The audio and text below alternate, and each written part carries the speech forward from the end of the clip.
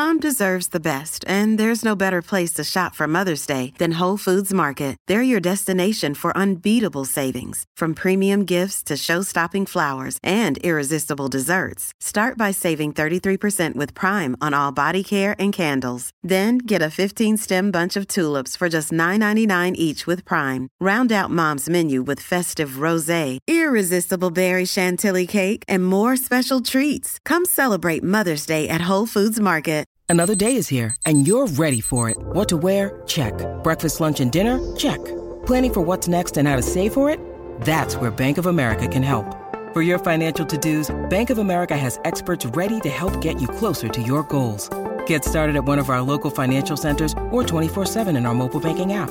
Find a location near you at bankofamerica.com/talktous. What would you like the power to do? Mobile banking requires downloading the app and is only available for select devices. Message and data rates may apply. Bank of America NA, member FDIC. Hey, it's Ryan Reynolds, and I'm here with Keith, co-star of my upcoming film, If, only in theaters May 17th. Do you want to tell people the big news? All right, I'll do it. Sign up now and you'll get unlimited for $15 a month and 6 months of Paramount Plus Essential Plan on us. MintMobile.com/switch. Upfront payment of $45 equivalent to $15 per month. Unlimited over 40 gigabytes per month. Face lower speeds. Videos at 480p. Active Mint customers by 531.24 get 6 months of Paramount Plus Essential Plan. Auto renews after 6 months. Offer ends May 31st, 2024. Separate Paramount Plus registration required. Terms and conditions apply if rated PG.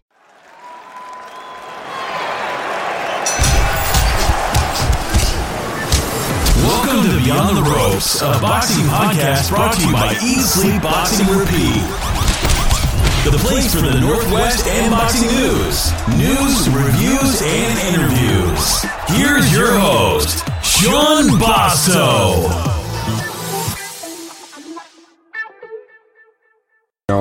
Here we go, it's episode number 11 of Beyond the Ropes Boxing Podcast. My name is Sean Basto. Today I've got a very special guest. I'm here at Hatton's Health and Fitness in Hyde, and I'm with Stacey Copeland. Stacey, how are you doing? I'm good, thanks. Thanks for having me. Yeah, no, I'm really glad to get you on.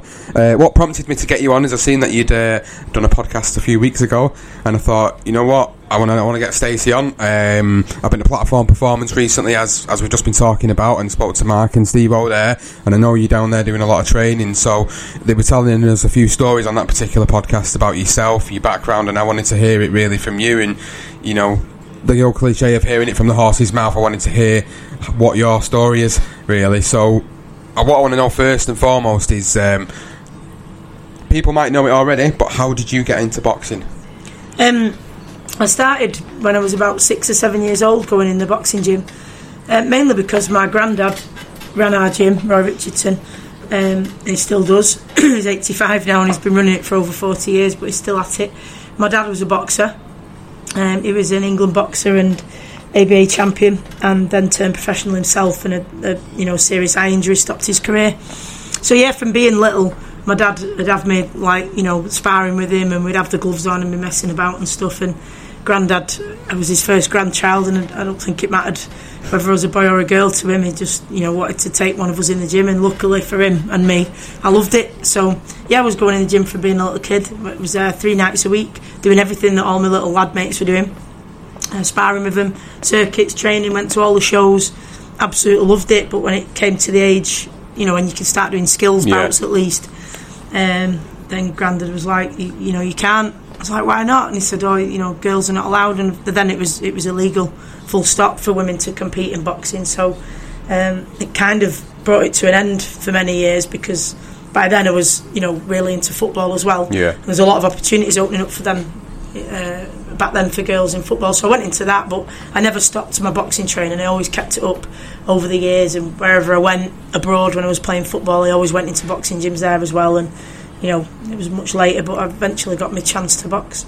I never knew about the football side of things. So did you actually go on to progress that? Are you still doing football now as well as boxing? No, I don't do football now. It's I got too many injuries with football. But I played in the Premier League over here for Tranmere Rovers, Man City, Doncaster Bells. Played in the FA Cup. And then I took the opportunity at 22 to go on a sports scholarship to America. So I played for about 5 years in America, and then played for a bit in Brazil, did a pre-season tour in Brazil, and then finished my playing career in Sweden in the women's semi-pro league there, and I played for England as well. So I had a fantastic career in football, and when I got back from playing abroad and everything, I'd done everything I wanted to do. I just had 3 main goals in football, which was to play for my country, play in the FA Cup and play abroad. So when I'd done all of them, I knew it was my time then to pursue them dreams in boxing that I'd never quite lost. And of course the landscape of the women's game was completely different by then, because it was legal.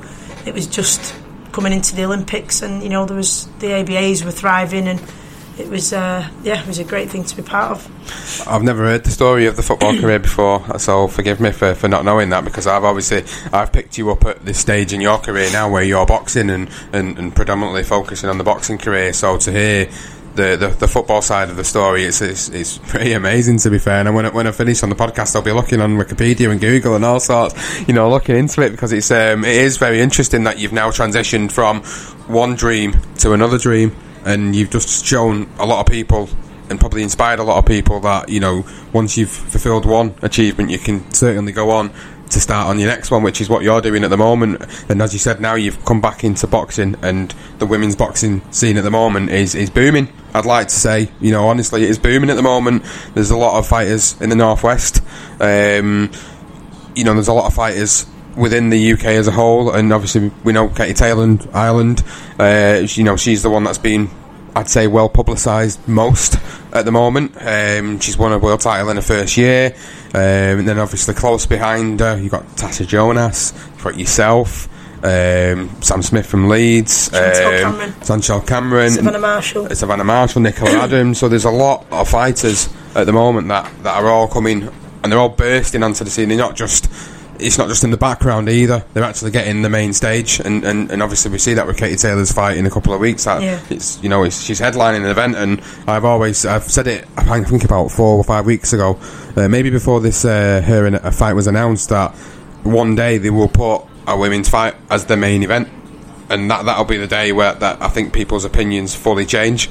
I mean that has happened in other countries. It's just that it's not happened here yet, but it has happened in other countries. But yeah, it's yet to happen here, and obviously it will do now with Katie Taylor. But I don't know if Jane Couch headlined though a few years ago, when she was part of that. Yeah, you might be right. She was the main pioneer for it, but I'm sure she did in Fleetwood. But it has happened in other countries. It's just here it's not happened yet. So, but it will. I take it you're going to be the one that wants to get up there as well. To be honest, to me, it doesn't matter who it is, because it's good for the sport as a whole. Yeah. So I'm not so much bothered about women headlining. I'm more concerned with it being a good level of competition and a good spectacle for people to see, because I'm very aware that if there's a female fight where it's not good quality, the likelihood is you wouldn't have someone headlining who's not good quality anyway, obviously, which is the same with the men. But just generally speaking, if there's a women's fight that's not of great standard, people will say women's boxing's rubbish. Whereas when you see a men's fight that's not a good standard, of which we see loads like that, every week, let's be honest, nobody says men's boxing's rubbish. They just say that fight was poor, because we've seen enough examples of top quality men's fights, obviously, with which to counterbalance it, but with women we haven't yet. So yeah, we've got to be careful at the minute that it is booming, and that's fantastic, but we have to make sure that the people that are turning professional are doing it, for the right reasons, because they've got a decent amateur pedigree, because they want to go somewhere with it, and not just because somebody's blowing smoke in the proverbial, you know what I mean? Yeah. So, and really, they're not. That's not going to help us. It needs to be quality over quantity at the minute, for sure. Well, we was talking about it before we went live on the podcast and started talking about you. That at the moment, because of the way things are with women's boxing, I've said I don't think the divisions are that deep, and because of the lack of depth at this moment in time, it gives the opportunity for people to fight the best, and the best fighting the best now, rather than brewing it along for years. And you said it before, there's no journey women, so to speak, in the divisions. So there are a few. Each division's definitely got a few journey women, but there's not enough to sort of bump up your record. Do you know what I mean? Yes. You'd struggle to get like 20 fights with journey women unless you repeatedly fight the same ones, which we know happens with a few male boxers who never really seem to make the step up. They just seem to keep fighting, so-called journeymen. Yes. Who they're well within the capability of beating for a long, long time, and whether mentally then it becomes difficult for them to make the step up because that's all they've been doing for ages, or whether that's all they really want to do, who knows. But it's not really possible to do that in the women's game, which I think is at the minute makes it quite exciting, because it's not long before you have to step up and take on the challenge of somebody who's either above your level or same level. You don't really find out till you get in, but who's there or thereabouts. So in a way, like I say, I think that's quite exciting because we're getting a lot of good fights quite quickly. Well, you've kind of nailed it on the head with what you said earlier about, people in the men's division. It's happened for years. You'll get people fighting journeymen, for like 20 fights before they eventually make that step up. And then when they make that step up, sometimes you've seen it a lot of the times actually where they get found out, and then you think to yourself, well, maybe if they would have tested themselves a little bit earlier rather than just continuing to go through the motions and not maybe getting out of first, second gear when they're in the ring, they're not really going to know what their potential is. And then when they come up against someone with potential, that's potentially when they get found out. So it's good that the women's division's the way it is, because the best are going to fight the best, and it's going to happen sooner rather than later. Yeah. And I don't necessarily think it makes it. I think we have to be careful that because there's fewer of us, that there's, I think some people think it makes it easier, and it doesn't. At the end of the day, if you're a male boxer in Mayweather's division, it doesn't matter if there's only 3 of you. You're not going to be top because it'll always be Mayweather. So, it doesn't matter whether there's 100 people in that division or 3. There's only going to be one, realistically, at the top, isn't there? And there only has been one at the top for all this time. So, to an extent, I get it that because there's fewer of us, it could appear like it's a lot easier. But, once you get to that, top level, the top 10 in the world, or the top 5 or whatever, then it's just as difficult. You've still got to beat the best to earn them belts and be a world title.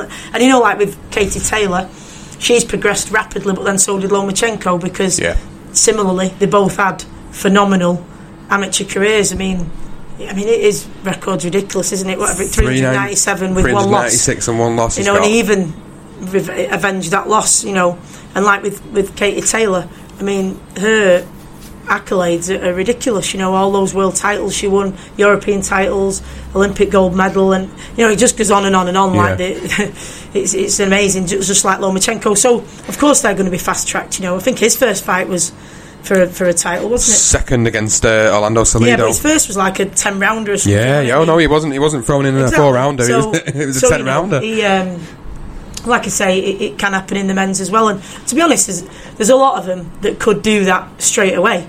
Some of these GB boxers who've boxed at the very, very top level, that they can just smash through all these average journeymen, obviously, because they've been so to speak, living the professional boxing life for many years, particularly if they've done a full Olympic cycle, and some of them may have been on the podium potentially even prior to that. So some of them for 6-7 years might have been on the programme, and they get a far better deal than professional boxers do. They get everything, full support with nutrition, physios, the lot. So you're talking about top level boxers. So if they wanted to, they could just not bother with doing 15 fights with journeymen and step straight up, but you wouldn't, because obviously we understand professional boxing primarily is a business, and so they have to build it up. Of course, that's what they're doing, so that's understandable. They also have to build up the rounds and get those in the tank, so we understand why. But let's be honest, in terms of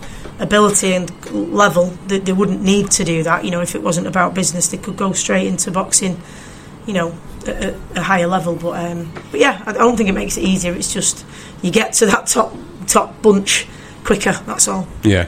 And what do you think about then, like I was just listening to what you were saying there, and you were talking about people like Lomachenko and people like Katie Taylor who have had fantastic amateur careers, in fact, some might say legendary amateur careers, so to speak, and then you get people that just sort of step straight into the game, maybe have 1 or 2 amateur fights and then just throw themselves straight in, the division. How would you see that comparing?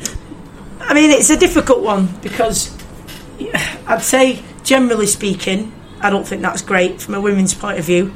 It makes me feel a bit unsettled, the thought of someone having 2 amateur fights and then calling themselves a professional. Well, it happens in the men's, doesn't it? You know, you do get that a lot in the men's, where people, they might have 5, 6, maybe even 7 amateur fights, and then, you know, that's it. They're at the point where, right, we'll turn pro now and we'll go straight in.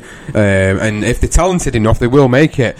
But if they're not, there's a danger that it's going to bring that sort of reputation down, isn't it? Well, for me, at the minute, there is a difference between males doing that and females, because, like I say, you know, if there are a few men who do that and they're not that talented and they've, for whatever reason, decided to turn pro, everyone will just think that they're not that good, you know what I mean? And that'll be it. It won't be, they'll just go, oh, you know, he's not very good, and that's it. Whereas with women, particularly if it's the first time they've seen women fight, they will say, well, see, they shouldn't be boxing these lot, and it can be really damaging to us. So I'd prefer not. I'd prefer women to, you know, and men for that matter, but there are some examples of male fighters who've had hardly any amateur experience, and they turn over and they have a long apprenticeship, let's say, in the pros, and come good, you know. So it can happen, but there's less opportunity, I think, for women to do that, because there's fewer of us in the pro ranks, so they're not going to necessarily get the opportunity to be that busy and have that many, you know, warm up or practice fights or whatever, you know, to build up. So I prefer they didn't, to be honest, but I think it really does help if you've had a good amateur background. And again, just touching on some of the stuff you're talking about there, like you say, you know, if a woman gets in the ring and you kind of feel like you're already up against a bit of a hurdle, not just the opponent in front of you, you're trying to put a performance on, because if you don't put some type of performance on, you're going to get sort of criticised, and a lot of sexism comes into it as well, massively comes into it, because like you said, if you put a crap performance on for whatever reason, you have a bad night not suggesting you have a bad night at the office, but if someone has a bad night at the office, and like you say, people go away thinking, oh, well, why are these, you know, why are women boxing? They start asking themselves them questions without looking into the detail of it. Do you think that's a big hurdle to overcome mentally, as well as the fact that you've got to go in there, you've got to train for so many weeks, you've got to diet for so many weeks, you've got to put all that effort in to then get into the ring to try and put that performance on? Do you feel that's a hurdle you have to overcome as a fighter? Yeah, I mean, I don't know whether I'd call it a hurdle or a privilege. I think it's perhaps a bit of both. As many things are, there's blessings and a curse on both sides of a lot of experiences. But, you know, traditionally, the only role that females have had at professional boxing fights is to, very odd to me, but to put a leotard on, high heels, and hold a ring card. I personally think that's ridiculous that we even still have that in the sport. I mean, if you look at football, the mascots are kids. I think if we replace them suddenly with women half dressed, people would be like, well, that's a bit weird. I mean, some people might like it, but I do think it look slightly odd, because we're just simply not used to it. And just because we've always done that in boxing doesn't mean it's necessarily the best way to do it. I don't have ring card girls, I do have kids as mascots, and it's been great for us so far, because we've been able to give some really deserving, you know, great kids who love the sport the chance to get a feel for it and see what it's like, and hopefully inspire them to want to be the person getting in the ring themselves in the future, or, you know, whatever other dreams they might have. Hopefully it'll spur them on. But so we're not used to actually seeing women in the ring, although it's always gone on, you know, throughout time. It always has. It's gone through phases of being banned and then brought back, and banned again and brought back. And obviously in most recent times, it was 1996 that the ban was lifted on women's boxing, and we've kind of gone full steam ahead since then. So I think whilst I am aware that a lot of people will judge the likes of me differently when we're in the ring, that half the people will be like, oh great, I can't wait to see this, and there'll be some who are like, oh, I don't want to watch this will be rubbish, and you're hoping to win them over or reinforce what they already thought, depending on what side of the fence they're on. But I think you can't obviously let that be your focus, because ultimately it's the person who's in front of me. And there comes a point where, you know what, like every morning when I get up early, I go and do my run in the morning, then I do an honest full day's work where I work at Palswood High School in Manchester. I do a full day work at school, go straight to the gym, push myself, you know, to my limits mentally and physically where possible in the gym. I eat right. I just try and dedicate my life to this sport. And so there comes a point where somebody sat in a chair deciding what they think of you doesn't actually matter that much, because I know I'm dedicating myself to it. I'm doing my very best with the opportunities that I've been given, the resources I've been given, and the time that I've been given.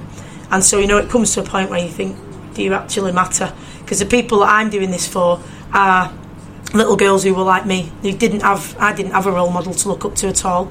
And the whole time that I was doing football and boxing as a little girl, I got called loads of names like shim, she-male, boy, which I get that's funny to some people, but not when it's directed at you. You know what, to be fair, it still goes on even Absolutely. in this day and age. And I felt like a weirdo. I was constantly asking myself, what's up with me, what's wrong with me, why do I want to be a boy? I didn't want to be a boy, I just wanted to do football and boxing, and there were no role models for me. And now, if the likes of me and the other women we've mentioned can be role models for those little girls who like boxing or whatever they like that's not traditionally for for girls, so to speak, then that's great. So that's who I want to reach out to. And also anybody else can be inspired, by things that they've perhaps not, if it's a boy who wanted to do traditionally female thing, doesn't matter to me. Inspiring people's my greatest privilege as an athlete and a human being, really. So whoever you can inspire, that's who you're really doing it for. So you kind of have to forget the people who have negative thoughts. Hope you can win them over, but if you can't, then it is what it is.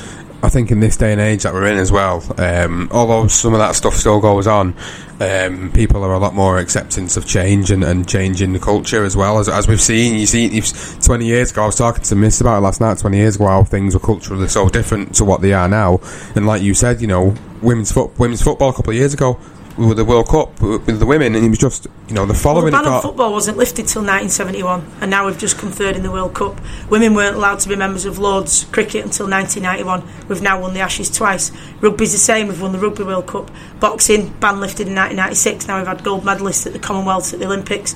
Women weren't allowed to run more than 200 metres at one time. The marathon was a complete no-no because, according to science, they said we'd die if we ran that distance. 1967 at the Boston Marathon, they dragged Catherine Switzer off the track because they were so outraged by a woman even thinking she could do it. This year at the Boston Marathon, nearly 12,000 women took part. Catherine Switzer was one of them, by the way, who completed the marathon at age 70, and in sort of recognition of what she's represented for women in the marathon, they retired her number. So if you think, to people now saying that women weren't allowed to run more than 200 metres at one time, people would think, wow, that's ridiculous. But back then, people thought that was fact, that it was the thought of women running more than that distance was horrendous, and outrageous. And so it's only the same now. To some people, the thought of women boxing is like, oh my God, it's, and so many people say to me, I don't agree with women boxing. I don't understand how you can not agree with the sport. I understand how you can not agree with, a political ideology or a religion or whatever, or an opinion, but not agreeing with a person doing a sport is odd to me. And I think if you replaced women with any other group of people, so if you said, I don't like watching people of colour swim, people would say, well, you can't say that. Or if they said, I don't like watching gay people play basketball, or whatever, I don't like watching people in wheelchairs play rugby, people would say, you shouldn't say that. Yet when it comes to women, we're kind of allowed. Everything goes. So we can say, I don't like women doing that, I don't like women doing this. We're just doing a sport, that's all. And it's just our perception of women that needs to change, and will. No, I agree. Because, just like with running, it was nothing to do with science. We weren't going to die if we did a marathon, clearly. It was perceptions. And once those perceptions were challenged and overcome, then it became accepted. And I think, I know the same will happen with boxing. It's been a bit of a historical thing, though, hasn't it? When you look at you just mentioned a few events over history there, but it's always been that way. Look at the way people had to fight, women had to fight for the right to vote. And look at what that that entailed. It sort of started way back when, and that's one of the first major events I can rack in my brains right now, where I can think of the suffragettes and I can think of the historical aspects of that, and then you see how much of a cultural change it's had going over the time, and you've nailed it on the head. Obviously, people's perception as always, I don't know where it comes from. I really don't know where it comes from. Whether it's a male thing objectifying women over the years, and I do genuinely believe that's a lot of it. Because if you go back through the historical times, I'm turning the podcast into a history lesson. But if you genuinely go back over historical times, the women had to stay at home while the men had to go to work. That's not like that now. No, you know what I mean? I know. No, I think it's simplifies it too much, and it's a bit unfair to say it is a male thing, because one of the real benefits that I've had from being a female in two male dominated sports, football and boxing, is that I've been exposed to some of the most amazing male role models you could wish for in coaches.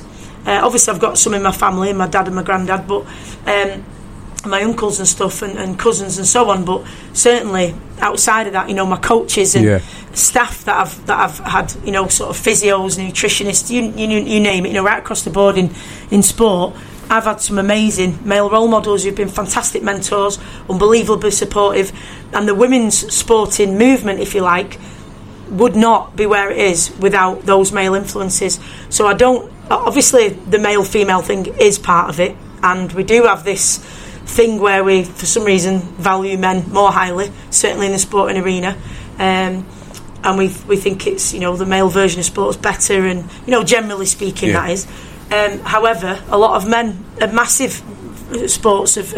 fans of sport in general, whether it's male or female, and I get loads and loads of support from males, and, you know, there's equally as many women who don't like women boxing as there are men. So I think it's just perceptions in general. I don't think it's necessarily we need to change the perceptions of men, because that's not been my experience. There's loads of men who are really, really supportive, and a lot of women who are not. So I think it's more a matter of just changing perceptions, full stop, as opposed to changing the perceptions of one gender. Yeah, well, I agree with everything you're saying. We're all part of it, you know. We're all, you know, I used to say things like, oh, stop being a girl, you know, in a negative. It wasn't until I started to actually ask myself, wait a minute, what am I actually saying there? What am I teaching my little nieces by saying that it's not okay to be a girl and that we're rubbish at everything? And now when I go and do talks in schools and stuff, I raise that question and ask people to question the language that they use and challenge it, and then, you know, if they feel it's not right, then change it. But because I was brought up like that, I used to also say, oh yeah, I'm a tomboy. I don't say that anymore, and I see a lot of people now who I haven't seen in a while or whatever, and they'll say, oh, you're still doing your boxing? And I say, yeah, and they go, oh, you've always been a right tomboy. And now I'll say, actually, I'm not, I'm an athlete, because I have to be sure of what labels I want to be used. And, you know, calling someone a tomboy who's represented the country in 2 sports isn't really right. Do you know what I mean? I'm not a tomboy, I am an athlete, and I have to sort of, you know, make that clear, because we need to get rid of using tomboy as a way to describe talented young female athletes, because then it diminishes your achievements really and pigeonholes you a bit. So it's all things like that, and I used to use that language because I'm not, just because I'm a woman doesn't mean I'm exempt from sexism. I'm exposed to it as well. And my little niece now, who's 7, I'll already be saying stuff like, that's for boys, that's for girls, and I'll challenge it in her and say, why? And it's just because we don't think about it. It's just a given. So yeah, I don't think it's male or female. We're all, you know, we don't even know we're exposed to it at times until you question it in yourself. So but yeah, I've got loads and loads of males who are dead supportive, and that's a great thing. I've seen it, and that's you know, that for me, that sort of turns the tide over to where you are now, because you look at Katie Taylor. Obviously, I'm talking to the people that are getting the publicity, if you like, your Matchroom platforms, which is in particular Tasha Jonas and Katie Taylor are on Matchroom, and obviously Matchroom are on Sky, and a lot of the fighting shows are on Sky. So they're getting a massive platform to do it on now. So it's really good that people are starting to get that level of support now, because I've been to Tasha Jonas's fight at Liverpool recently, and I went there and I was amazed, and I watched the performance and I was like, wow, you know, it blew me away, and I was just like, wow, how can anybody sit there and honestly say you don't like women's boxing? You know, because they give as much as anybody else that gets in that gym and sets within the ropes. Sometimes in the amateurs you can't even tell, like when they have their head, you know, everyone used to have head guards on in the amateurs. Sometimes even myself, I'd be at some amateur bouts and I'd be like, is that males or females? You know, particularly when they're younger, you can't really tell the difference, you know what I mean, until they get a bit older, and then obviously there's some, you know, biological differences that you can usually tell, but sometimes you can't, you know, like I say, particularly at the schoolgirls and schoolboys level, sometimes from a distance you can't even tell who the girls and the boys are, because they're just boxers at the end of the day, and they're doing the thing and windmilling at 90 miles an hour, you know, trying to win or whatever. So yeah, I don't think you can always tell, but one of the things that's important about, you know, when we look at Katie Taylor and Natasha with Matchroom, Chantel Cameron, former GB boxer who's signed with McGuigan, and Savannah Marshall who's signed with Mayweather out in Vegas, they were Olympians other than Chantel, who didn't quite qualify sadly for Rio, but the others, and Nicola obviously who signed with Frank Warren, they've all had that Olympic platform.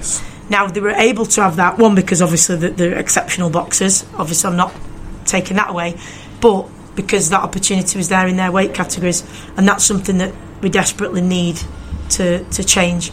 At the moment, there are still only 3 Olympic weight categories for women, 3 at the Commonwealth Games and 3 at the European Games. 5 at the European Games, as opposed to 10 for men. So that's a massive disparity in opportunity. I was really disappointed that after the success of the 3 women's weights at Rio, at London, that we didn't have more for Rio as we were promised. And they said if it goes well, we'll add more. It couldn't have really gone any better. No. And they didn't add more, and they still haven't confirmed it now. And they were saying it's because there might be too many athletes or something, and then they went and added rock climbing, skateboarding and whatever else, surfing and stuff, and you're thinking, well, come on. That's something else that needs to happen, and that's why the likes of me and Sam Smith, we're keen, Nina Bradley, Lauren Johnson, there's a few others now who are really keen to try and pave a way for girls who necessarily haven't had that Olympic opportunity, because if you're not Olympic weight, you can't get a fully funded place on GB Boxing. You have to work a full-time job as well, and it's very difficult to get that platform then to have to get a good opportunity in the pros. So we're literally doing it from the bottom up, and I want to be able to show other girls who are perhaps not an Olympic weight, there is a pathway for you into professional boxing, all the way up to the top, hopefully, that you can follow, because before I did this, there wasn't really a pathway. I didn't know who to ask. I didn't know... it is slightly different as a female, but there are promoters and managers who won't promote and manage women, so you don't know exactly who to go to. Yeah. There's a lot of things that are different, like I didn't realise we had to have a pregnancy test before every fight. Bit ridiculous, but we have to. They don't in sports like rugby, where arguably they get just as many big hits, but whatever, it is what it is. They don't do that in every country, but we do in Britain. There's a lot of things that are different, that I didn't know who to go to, and I want to be that person that when this next generation of young boxers, we've just had 2 in the Youth World Championship finals. We've got some incredible talent coming through. I see them obviously by having involvement with England and stuff, and I want them to have a pathway into professional boxing if they want it, and that's what paving the way is about. That's my motto, if you like, that I have on my kit and stuff, and that I live by, because part of this is a personal challenge for me, and I want to obviously achieve my dreams in boxing like anybody, but I also genuinely want to pave the way for others in this sport, and that's something that's important to me as well.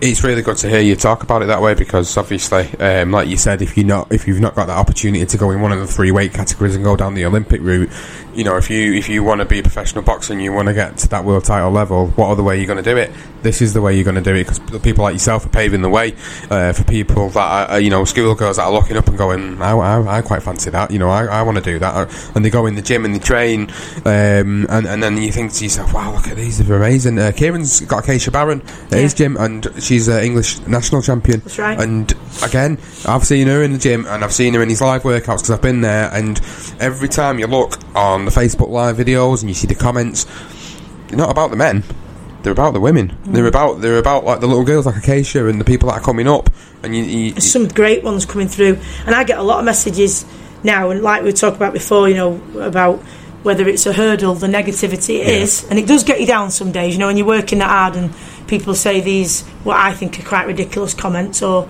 just nasty comments, but then, having said that, the men get it as well.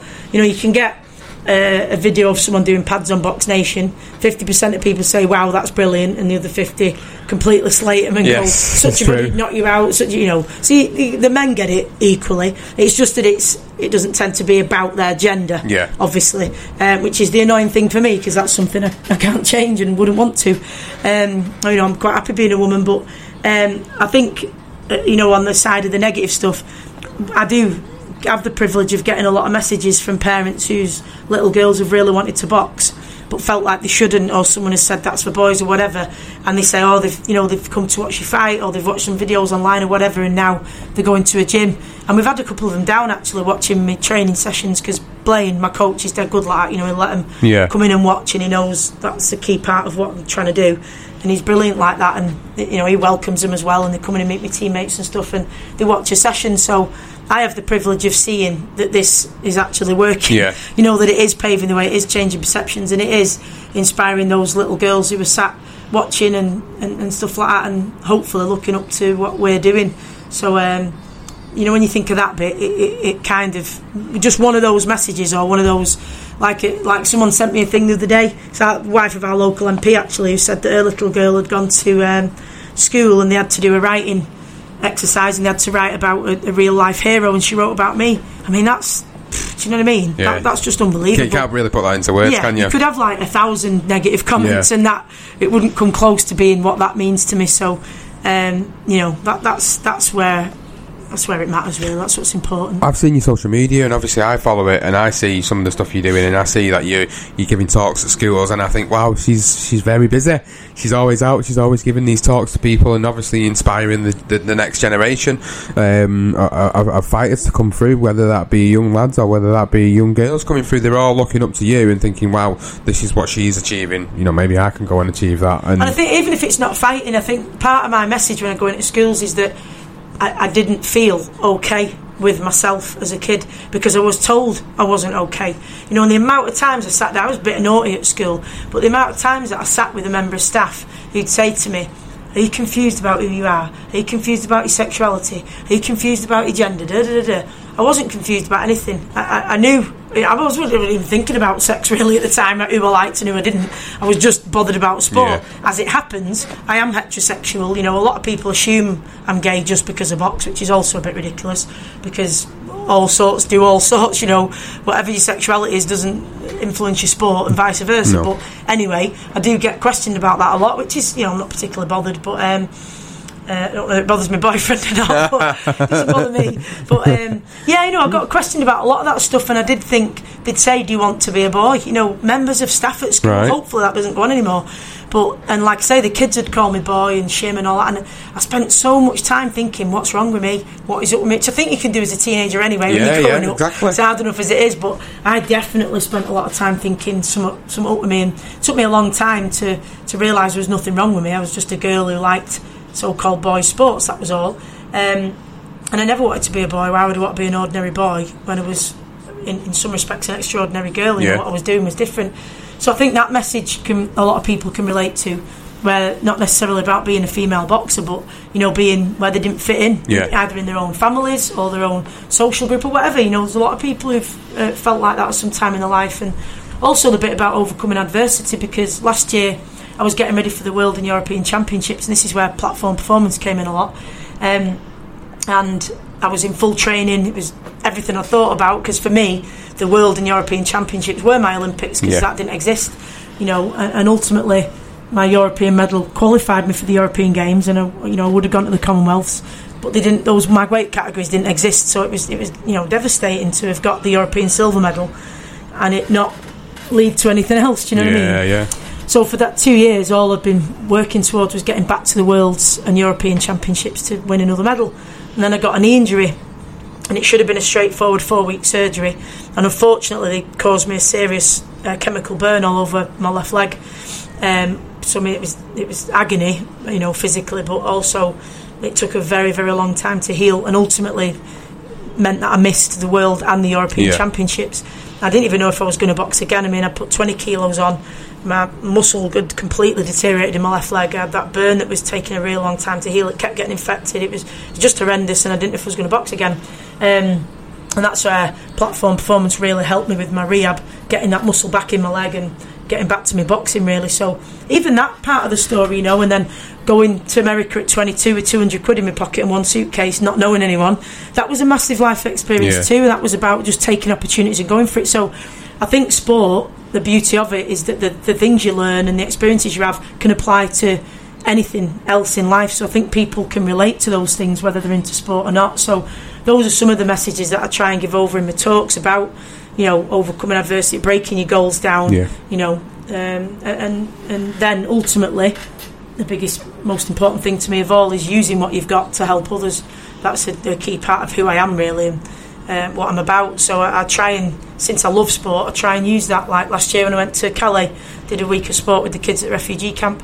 Sport's my thing. If I could play guitar, I'd do music with people, but I'm rubbish. So you know, I try and use sport as a way to, you know, a tool to positively impact people. So that's part of the message too. So it goes way beyond sport, and so it should. And then hopefully connect with people and inspire them in their own little bubble and whatever their passions are. So let's move on. We've talked about a lot about you and your background into boxing, about women's boxing in general, and the division. Let's focus solely on you and your career, where it is at the moment. So you've got your next fight coming up, 16th of December. It's Oldham Leisure Centre. Yep. Black Flash Promotions. Yeah, Black Flash Promotions. It's going to be a good show. Have you got an opponent named for that yet? No, we've got Steve Finesse, who's a brilliant matchmaker, working on it at the minute. I think it's a difficult time of year, this, because a lot of people have either in two ways, it seems. They've either settled now for Christmas and they're on the wind down, or they're just starting to get ready for the fights that they're already lined up in January. Because obviously, although it seems like they're after Christmas seems miles away, but in boxing terms, it's not. No. This is when you'd be starting now for January. So I think a lot of people are in one of those situations. So we're just still waiting on it. We've got a couple of names that have come in over the last couple of days who we're looking at, and so hopefully we'll have one sorted by this week. Yeah, it'd be good. I'm going to go to that one. There's 2 shows on that night in particular, but I'm coming to that particular show because I've not had the pleasure of coming watching you box live yet, so that'll be my first one. So I'm looking forward to going and seeing you, because obviously I've seen a few. I've seen Sam Smith the other week. I've seen Natasha Jonas now, and I've seen Katie Taylor on the telly. I've never seen her live myself yet, but again, I've never not bought into women's boxing because I've just never been exposed to it, and that's it goes back to the conversations we've had earlier about the publicity side of things and the exposure starting to come through now, and I'm starting to think, wow, you know what, there's fighters like yourself that I'm following their journey now, and I'm enjoying following the journey as we're going along, and it's exciting to see where you're all going to go and what level you're going to get and who's going to fight who, and especially domestically as well, who's going to end up fighting who, and it excites me. It's interesting you said that, because that's the big thing for me next year, is to I really want to contest for a British title, because I want that to be a pathway for other girls, because just like with the males, there will eventually be a lot of girls coming through who won't be able to contest the world title. A lot of men who start out know that realistically they're never going to be competing for a world title, but they could get a regional title or an English title or whatever, which is still fantastic. They're huge achievements. Just like in the amateurs, there's a lot who are never going to become an Olympic gold medalist. I mean, the very, very few, percentage-wise, of doing that, or even getting a medal for the country, but they might be able to win either a regional amateur title or an ABA title, which again is still a massive thing. Of course it is, yeah. So everybody's got different goals, and I think it's important for some of the young girls coming through to know that if they're not going to be able to perhaps get a world title, then there could be a British title that they could aspire to, and even just that it exists. Because I grew up with the ABA title being a big thing, because my dad had won one. He'd won it at Wembley back in the day when the ABAs was everybody. Yeah. It was all of Britain, and he was the last man to beat Terry Marsh, as it happens, in 1979 to win his ABA title. And I remember when I used to go to all the shows, people saying, "Oh, your dad, when he won his ABA title, was there or watched it or whatever." And so it was a big thing to me, and I always wanted to win an ABA title, always. And when I did in 2015 win the senior A class one, me and my dad became the first father and daughter ever to both win senior ABA titles, so it was that bit more special. So that was always special, but also the Lonsdale belt. Yes. I grew up as just a real boxing fan, really, and as a British boxing fan, it is a bit like our FA Cup for football, isn't it? Absolutely. It's the one. It's prestigious. Yeah, the Lonsdale belt is the one, and at the moment, the belt itself doesn't exist for women. So for us to contest one, it'd mean having one made, which would truly be, paving the way. That I want there to be a belt there for girls coming through after me. I don't want them to have to go through this business of, trying to convince anybody to make a belt that we're worth making a belt for. Hopefully we won't have to do that, and the board will see it as a great thing that women now want to contest for our most prestigious domestic belt. I think, whether that'll be the view, I don't know. I've yet to find out, but let's hope it is. Either way, I want that belt to be there for others in the future to contest for. There is a girl at my weight in London, and we're on a pretty similar path. We're definitely on a collision course. We've boxed a lot of the same people. We're round about the same, in our records and stuff. I think next year that's something that could happen, and I really want to make the most of that in terms of using that as a platform to really inspire as many people as possible and let people know we're here and that they can do it too. Like going back to the British title aspect of it, what you was talking about, if it's possible, and the board sanctions something like that, and someone, we get a Lord Lonsdale belt made for women, it'd be amazing. It'd be amazing. It's difficult, is that is what they'll do for the rounds, because at the minute it's 10-2s for a world title. Yeah. Now the reason that Sullivan, who runs the WBC, which is arguably the one, the world title. I know you're not allowed to say that, but it is like the one that everyone considers it is the big one, the green belt. But at the end of the day, a lot of it, he says that the research shows that women are more susceptible to concussion and that the effects last longer. I mean, I haven't seen that research personally, but that's what he's saying. So he's saying that's why 10-2s is more appropriate for women. I mean, I know they have less sets in tennis, and there's some sports where there are differences. I'm not grumbling about that much myself, to be honest. If it's 2s, it's 3s, I'll do whatever. I mean, most boxers will. When I won my European silver, it was 4 2s then for women. Now it's 3 3s. As a boxer, you'll just do whatever that governing body says. If they say you've got to fight 4 2s for a European final, you will. If they say right now you've got to do 3 3s, you will. I mean, we don't care. It's now for the governing bodies to decide what's what. Now, the British title, whether they'd make that be 12 3s like the men, it would be odd to contest a domestic title over 12 3s and a world title over 10 2s. Yeah. It's not actually us that are causing that problem. Female boxers aren't necessarily saying we want this and that, and we want these special rounds and everything. We're not. It's the governing bodies that are stipulating that, and we just go along with it. So it tends to be more them that get the knickers in a twist, so to speak, and say, oh, what we're going to do with these lot? We're just people who box, so they just need to make their mind up what they want us to do, and we'll do that. Well, you somewhere along the line in this conversation, you mentioned about the science side of things, and I remember you talking about it a bit earlier on. Someone comes along and says, no, women can't do this amount of rounds because it's proven that it lasts longer, but no, where is that information?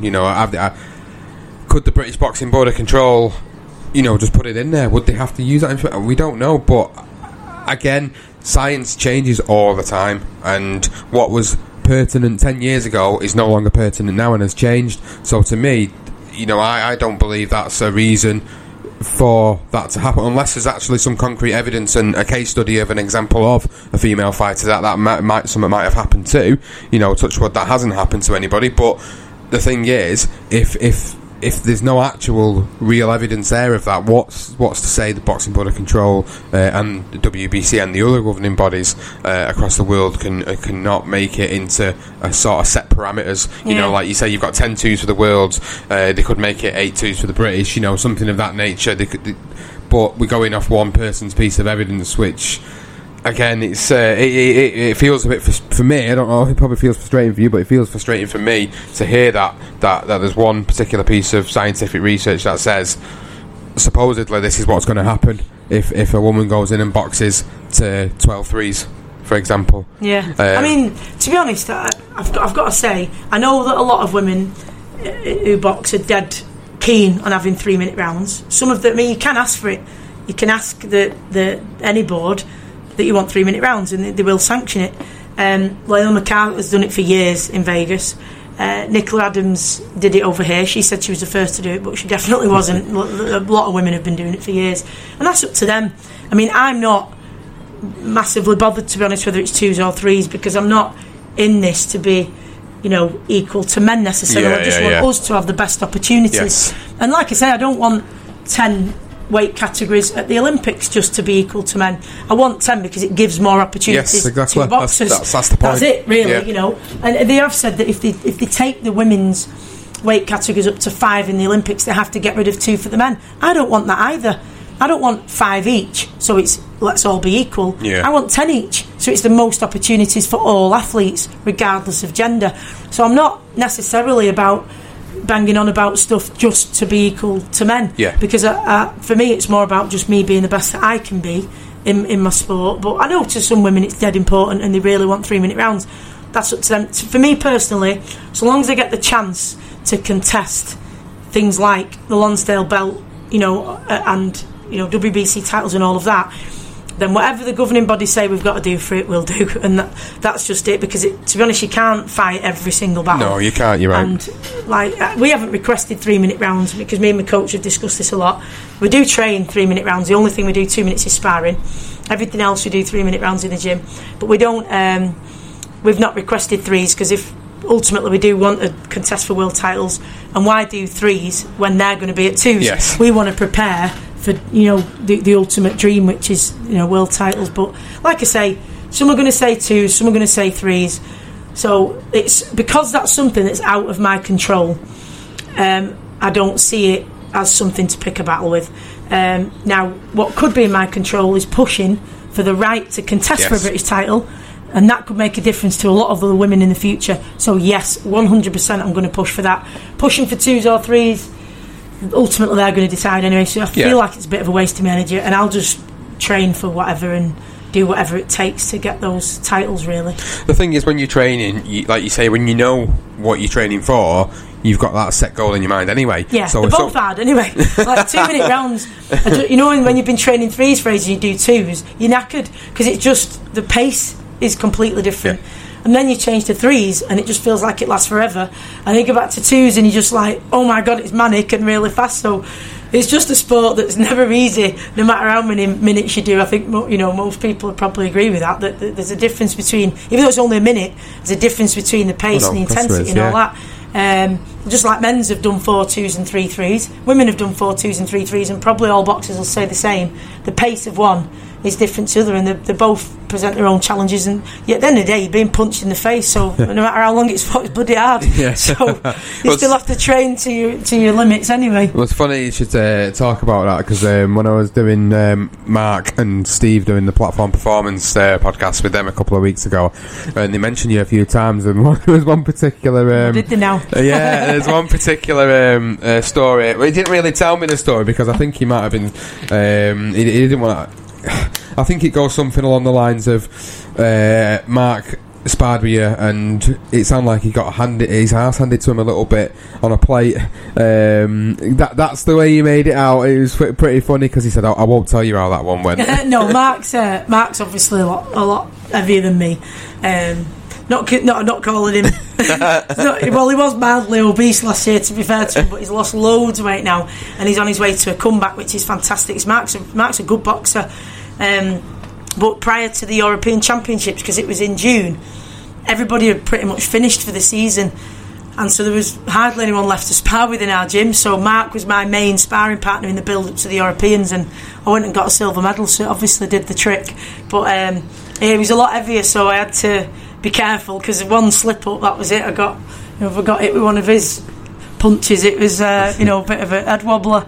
But no, Mark's a good boxer, and we really enjoyed sparring together and stuff, because he's technically good and everything. So I've done a lot of sparring with Steve as well, but he's just long, so he's just dead annoying to spar with. He's got like long arms and he's all tall and that. He's a right pain, but they're lovely guys, and it's great that they've sponsored Grandad's Gym. That's dead nice. I've seen that. Yeah, I've seen that yesterday. Nice connection to having that. But they're great lads, really good lads. And it'd be great if Mark can make his comebacks. He'll have.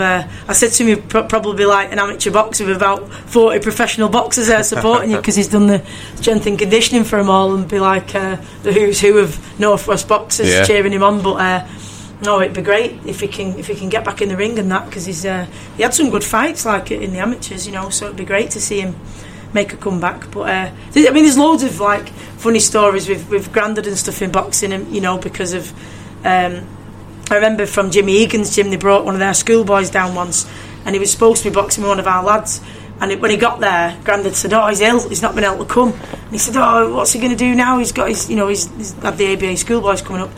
And he said, what about him? And I was on the bag in the corner, and I'd just been doing a bit of sparring with my dad, so I had my head guard on and that. I was only like 10 or 11 or what, I don't know how old I was. It was about that. And I had my head guard on, so you couldn't really tell if it was a boy or a girl. And Grandad said, just give me a minute. And he sort of came over and he went, do you want to spar? And I was like, yeah, because it was like the closest thing I got to fighting. He said, right, it was just one thing. And I went, what? And he went, you're going to have to pretend you're a boy. So I went, right, okay. So I kind of stuck my chest out and did this 10-man walk across the gym, sort of thinking, right, I've got to present him a boy. And got in there, and I did a right good little tear up with this kid. I mean, we were both, dead young, so mostly like windmilling and throwing a million shots a minute or whatever. But he ended up with a nosebleed, and ultimately I did a bit better than him or whatever, and he got out. And like Egan's came up to Grandad and said like, "Oh, who's that lad?" And he went, "That lad's my granddaughter. It's Eddie Copeland's daughter." And he was like, "Oh, bloody hell, don't tell him," or whatever. But my granddad's a real character. I mean, I remember one time when we were in the ABAs, and him and my dad used to do my corner, and we get in the ring, right, and then I'm waiting for Grandad because he had my gum shield. I said to Dad, "Where's Grandad now? He's got my gum shield," and like the referee's checking us over and we're about to start. I'm saying, "Where is he?" Anyway, we spot him in the other corner, and he'd obviously got a bit confused and was holding the gum shield up for this other boxer. So my dad's shouting him, Roy, come over. So in the end I had to walk over and went, "Grandad, we're in the other corner." "What?" I said, "We're in the other bloody corner, get over here." So he comes round and he goes, "Oh, sorry, I got confused." And I went, "Grandad, she's Asian." I won't mind if she did, we're not even the same skin colour. And he just stood there holding. I don't know how he thought that was me, but bloody hell. So but he's a real character. He's been shouting instructions in the corner and his teeth have flew out, and he's grabbed him, shoved him back in and carried on. He's all sorts of things. He's just a very funny character. But boxing's full of those colourful characters. I mean, it's a fantastic sport to be part of, to grow up around. The banter's unbelievable, and to grow up around some of these people has just been brilliant for me, because I was around them all, going to all the shows as a kid, and now obviously I know them as adults, and that there is some real characters who just make it a great sport to be part of. It's brilliant. Have you been in the gym while Tyson's been here at all? Well, they're in the day when I'm at work, so he's one particular character that everybody's talking about at the moment, aren't they? Yeah, of course he is. But I've not been here in the day because I'm always at work. So we actually come in at the night. Me, my teammate Sharpie, and then Brad Ray, who's still an amateur, but he's trained by Blaine as well. We're all in at night, but we've got a fantastic team chemistry. It's just brilliant. It's really, really good. I mean, nobody's safe. But we have a good banter. But I know he's been in the day, and it's been an interesting time for everyone. Yeah, I can imagine. There's been a lot of publicity over here at Hatton's Gym, hasn't there, in the past 2 weeks? Because obviously there's stuff going on with him, and then signing a new deal with MTK, moving away, getting back in training and all that. It'd be great if it comes back, because it's going to be exciting for the heavyweight division, and obviously him and AJ is the what everybody's desperate to see, and I think it's been a while really since we've had a domestic fight that will be that big. Probably Froch and Groves, really. Yeah, that'd be great. Because that was massive, and that was the week we went to the Europeans, the rematch of Froch and Groves, and Froch was in the gym at GB because of course Rob McCracken was his coach, and I remember walking into the changing rooms and he was checking his weight, and I didn't really know what to say, and I was like, "Hiya." And Froch was like, "Are you alright?" And I said, "You excited?" When you're thinking as you're saying it, what you're on about, you idiot. But he was dead nice, and he was like, I wouldn't say I was excited, I just feel a massive amount of pressure, and I know I can do it, I just want to get the job done now. And I remember thinking, wow, that was a dead interesting insight into someone's psychology just before a huge fight like that. And he said, "What are you doing?" So I said, "I'm getting ready for the Europeans." And I said, it's my first major, and I'd had a couple of weeks off work to get ready for it and everything, and he was brilliant. Honestly, considering he was a few days away from that massive fight, they took the time to sort of say they wouldn't have picked you if they didn't think you were capable of doing something, so you believe in yourself. And he said, "Don't do anything different to what you normally do, box the way you normally box." And I really took it on board, his advice, to be honest, and it stayed in my mind that I'm here for a reason, and everything, and they wouldn't have picked me if they didn't think I was good enough. And it was well helpful, and the night before the draw was their fight, and the only place we could get a signal was in my bathroom in the hotel room. So we had this little iPad on some dodgy live stream in Romania in this, and the whole of us, the GB team, were packed into this little bathroom, and the coaches had said, "Now, we know there's a little fight on tonight who you're all going to want to watch, but it's too late, you can't watch it, you need to go to bed." So we were like, "Yeah, of course." Then we're all crammed in this bathroom, and of course we landed that shot, didn't he, and knocked him out, and we were all going crazy in this bathroom. "Yeah, come on, go." We all wanted Froch to win because we knew him, because he'd been around GB and that, so we were on it. We were a team Froch, really, and we were all cheering. And the next morning they were like, "We heard a lot of cheering from your we were like, "Oh, the Turkish, massive Froch fans, they were sat up watching it." And they were like, "Yeah, alright." But I think it was good that we stayed up to watch it. I mean, it wasn't like the middle of the night. Yeah, no, it was just wasn't. a bit late. You know, we were only an hour ahead or whatever in Romania. But I think actually more than anything, it motivated us because the next day when the draw come out, we're all like, right, we're going to do a frotch to get in it. You know, and it like really motivated us all. So it was good in the end. No, that's good. So next year is going to be the year for you, I think, isn't it? I think you've is it your fourth in Oldham? Yeah, your fourth professional fight. Yeah. So next year really is where you're going to be looking to kick in on, and we've talked about it so much in this podcast about the depth of divisions and women's boxing in general. So next year really, I would like. This is just me speaking personally and saying I'd like to see yourself next year. You know, hopefully the Border Control will bring some sort of British title in, and maybe you'll contest for that, and we'll see something big. But even if that doesn't happen, I said to you before we went on the podcast, I looked on BoxRec, and obviously it's you've got the world rankings. I mean, they're not so they're all much from miles away in my division. They're not so much official though, the BoxRec ones, but yeah, in the world rankings, though, they're all from like Costa Rica, Dominican Republic, like they're all, you know, really far afield. Yes. So you know, we'll have to see how that works out. But the next thing to do after Oldham will be an 8-rounder, because obviously you want to move up and develop your, you know, stamina, so to speak, at these different. So if we're going to do an 8-rounder, it'll kind of make sense to perhaps do it for a title, because just like the men's, that there are some 10-round titles. Oh yeah, of course there is. Some 8-round titles for women, because the 10 is the world title level. So if we're going to do an 8-rounder anyway, it probably makes business sense, if nothing else. Yeah. To do it for a title. So the girl at my weight in London's just contested for one of these Intercontinental Challenge belts or whatever, 8-round. So it may be that we do something similar to that at the beginning of the year, early on, and make my 8-rounder, you know, along those lines, and then build up from there, and we'll see what happens. You know, I've got good people advising me. You know, my coach Blaine Eunice is brilliant. You know, when I came to him last year, like I say, I didn't know if I could even box again, and you know, after that first session with him, I almost floated out of here. It was, I just thought, this is it, you know, and I knew he was the one person I wanted to coach me. And then Pat Barrett's been brilliant, you know. He said we were both featured on the Box Nation thing, like Beyond the Ropes, where they do about your life outside it, and they did one on him, one on me. So we watched each other's, and I didn't know he'd watch mine. I assumed he wouldn't, but he did. He's told me recently, and he said I remember watching it and thinking, she's all right for a girl. So he said he was never like a fan of women's boxing. He was never into it, and you know, now he's you know, seeing something else in it, which is great. And he's just been so supportive, and he's really mentoring me and giving me advice, and you know, guiding my career a bit, really, which is just what you need. You really, really need these mentors and people to, you know, pull you along and put you in the right direction. You do need them, and you know, hopefully he's the right person for me. He has been so far. He's been brilliant, you know, getting me on his shows and advising me in general. He's been great. So you know, hopefully that'll continue, and I can, you know, win a title and defend it on his show, because I'd like to be loyal to what he's done, really, for me. Yeah, no, it's good to hear. So next year, hopefully, will be a good step in the direction you want to go next year. Yeah, I hope so. I mean, even making my pro debut, I've got to be honest with you, it was like a fairy tale. I know it's a bit cheesy, but no, not at all. Not like at all. Walking out, especially in my home city, and it was a poignant time because we just had the Manchester bomb attack. So, you know, I had my 2 mascots, and we had the I Love Manchester T-shirts on that, and my theme tunes very much a tribute to my home city, because it's the Dropkick Murphys, because I love Mickey Ward and I love that tune, but it's with the voice of Tony Walsh over it reading the This Is the Place poem. So it was just, the atmosphere was unbelievable.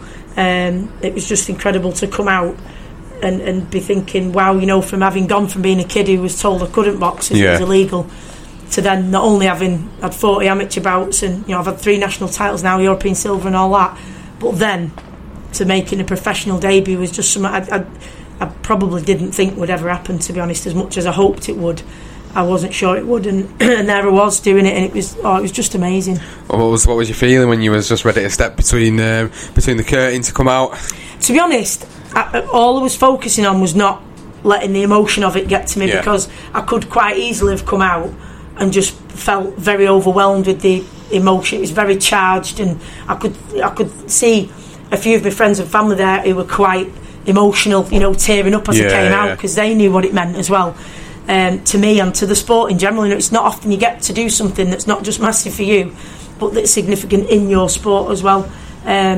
So yeah, the main thing was I was just trying to think, stay focused on what you've actually got a job to do here. You know, it's not enough just to come out and be a professional. You know, you've got to box well. Like, don't balls it up, for God's sake. So yeah, mostly I was just thinking, focus on the instructions that Blaine was giving me. Try and basically just fight the fight, not the occasion. That was the thing in my head. Good. So I'm looking forward to next year. It'll be a great time for women's boxing. I'm sure it's just going to get bigger and better next year. I really do think it's going to be bigger and better, and I think this time next year I'll be fighting to try and get older Stacey Copeland to come on a podcast or come and do some sort of interview, because I do genuinely definitely believe. not. Even if it did like get bigger, you know, the people who've been there from the beginning, you know, like we've talked before, Aki at British Boxers. Yeah, British Boxers and Aki, yeah. Pat and Blaine, and I mean, obviously they'll be part of it anyway. But you know, the people who've been there, like Granada, Mike Hall at Granada was brilliant covering my debut and stuff. You know, Radio Manchester have been great. So you know, those are the people who really help you get off the ground. Yeah. You know, and we all need that. It's, you know, every boxer or athlete needs that to get them off. So we really appreciate your support. And which is why I started what I've started. You know, I've you might not know a lot about what I've done, because obviously you're very busy doing what you're doing, but again, I get satisfaction out of helping people like yourself. A couple of pro fighters I've been able to help get them sponsorships, you know, because I've got connections with certain people, and you know, that I get satisfaction out of that more than anything, just helping these guys on their journey, and me just being a part, even just being a bystander to that journey is enough for me. But again, I'm looking forward to what women's boxing does in the next 12 months, because I do genuinely believe it's taking off, and it's just not stopping at the moment. And I think this time next year we're going to be looking at a few more of the names you've mentioned earlier on in the podcast being up there, and hopefully we'll see the what looks like they're sort of setting up to Natasha Jonas and Katie Taylor at some point. You know, I do think that'll probably happen next year. That's my personal opinion. I think that Matchroom and Eddie Hearn are pretty much sort of stoking that one. Business move. He is on his books. He knows what he's doing. Yeah, he's a very good business. He's setting that one up for. He's letting it brew for 12 months, and then when they've both had, you know, she's defended her title. Titles, you can unify them or whatever. Absolutely, and they will. You know what? They will. They won't avoid each other. Which is, I'm not saying all men do that, because they absolutely don't. You know, we've seen it with Triple G and Canelo. Yeah. We've got Rigondeaux and Lomachenko to absolutely look. I mean, I can't wait for that. I can't wait for that. Got to be chomping at the bit to see that one next week. But so there's a lot of them that do. You know, don't get me wrong, but we're aware, aren't we, that there's a lot that avoid each other, or they avoid each other until a certain time when one who's the big draw knows that it's the right time to get him, and so on and so on. And it didn't used to happen, you know, and it's a shame really, because we were so much richer for having had those like Duran and Sugar Ray fights, for example, when they were in the prime. I mean, there's nothing quite like watching boxing, particularly close-up ringside professional boxing, when it's the best in the world. There isn't, for me, there's nothing quite like it. It is different to everything else, and I think sometimes we're denied that as boxing fans, and it's a shame. But I don't think the women will avoid each other, because when it's taken all this to get here, you're not going to turn down the opportunity to do that. That's one of the positive things I was saying earlier. I was saying I hope, you know, the right things get put into place for women's boxing in general, but I also hope in the same sense that they don't overpopulate it and overcrowd it too much with too many titles. Saturate it, I don't want it to be oversaturated, because I want to see the many of the best fight the best, because you want to see these things happen. You talk about these fights for years, and then they don't end up happening until both are past the prime, or one of them's past the prime, and then when you do see it, you kind of, well, that glimmer of hope's still there, that maybe the favourite one that you wanted to win. And that's why we want to see stuff like we've talked about, like Fury and AJ. We want to see it soon. You know, we don't want to see it when either side's going to be able to say, well, they're older, or they've had a big layoff, or they've had this, they've had that. You know, there's nothing quite like seeing the very, very best go up against each other in the prime and seeing what happens, because as much as we're in this age of technology where it's pretty phenomenal what we can do, which when we were kids didn't exist, you know, like Skype, and you know, now you can sit on Everest and report back to somebody is just phenomenal. FaceTime, WhatsApp, Snapchat, unbelievable. Yet we're still mesmerised by a simple thing like 11 versus 11 trying to kick a ball into a goal. That's ridiculous. You know, like one of the biggest spectacles in the world is a giant Jamaican and just 9 other people trying to chase him down a 100-metre track. Who'd have thought we would be completely captivated by it? And similar to boxing, you know, Mayweather and McGregor. I mean, that was a ridiculous matchup, but look how many people it captured their imagination, and we're all sat there watching at 4 a.m, whatever it was, watching two people essentially just fight each other. So even though we've got all this technology, that's the beauty of sport, that it's still unpredictable. The underdog can still win. There's all of that really, you can say all you want, they've got this, they've got that, but you just don't know. You just don't know. That one punch might happen and it changed everything. That's like with Fury and AJ. You can go on as much as you want. One's got this, one's got that one, but really, nobody knows. We can say we know, but you just don't know what's going to happen, and it just makes sport so exciting, and nothing can replace that. That's another part of being a fan, isn't it? Because when you sit there speculating, and you have your debates about it, and you just one punch can change it all, and that's always going to be that same old conversation. The only thing that's a shame now is that I know it's better for the boxers pay-per-view and Sky and BT and all that, and I know that, I get that, but I do. A part of me is a bit nostalgic for back in the day when Ben and Eubank, for example, would be fighting, and the excitement all week. I mean, it wasn't really shared by people at school, because when I was in primary school, a lot of kids would be like, who's Eubank, who's Ben, what you on about? But I spent the other nights a week in the gym, so I was surrounded by people who on the buzz in the gym all the weeks building up to it.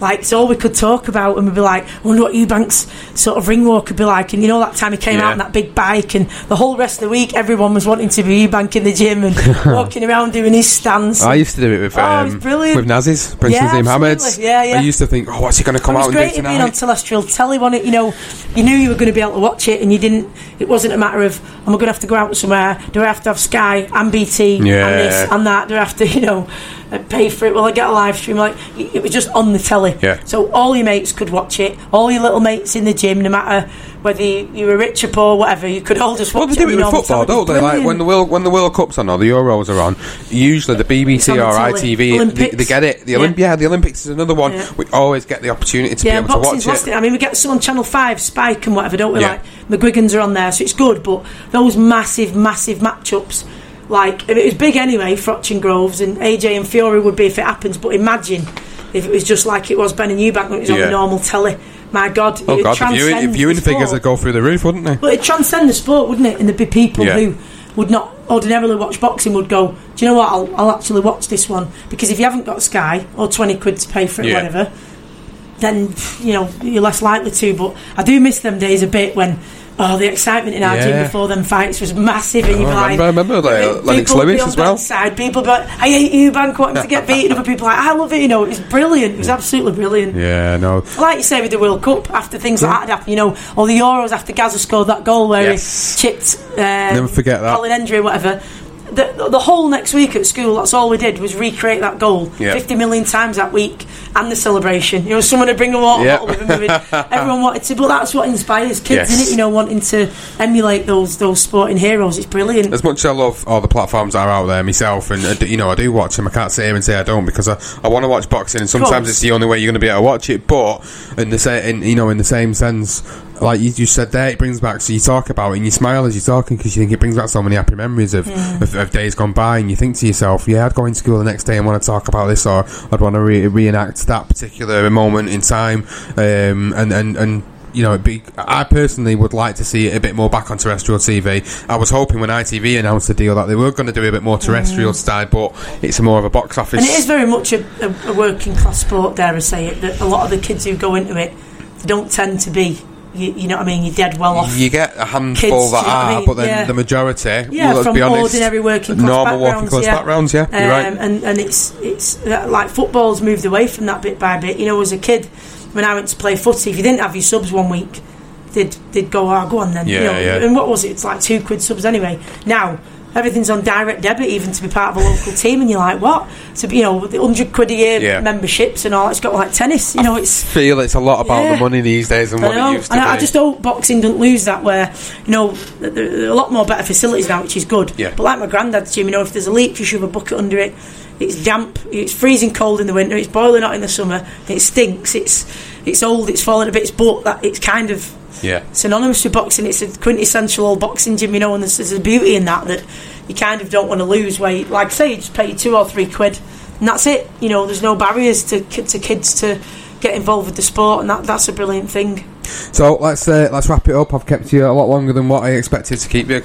You know what I said to you when I was emailing yesterday? I said, once you get talking, this is what happens. An hour and 12 minutes. Well, that's great though, when boxing fans or sports fans get together. That's the beauty of it, and it got something in common straight away. Yeah. There's only one final thing I wanted you to do personally is to, I don't know who your sponsors are, but give them a shout out. Whoever's supporting you in that respect. Okay, well, there's Lee Siddall at Intelligent Nutrition, who provides me meal prep. They're based in Cheshire. Absolutely lovely. You know, he looks a bit like you, actually. He's a really, really nice guy who's dead passionate about supporting sports of all kinds, so that's great. Everyone who's a sponsor is kind of buys into the ethos of being about what I'm about, which is brilliant. Then there's Gaz Hardy at Go Hard Nutrition. He supplies supplements, but he also does, like a healthy food place in Ashton, fantastic food.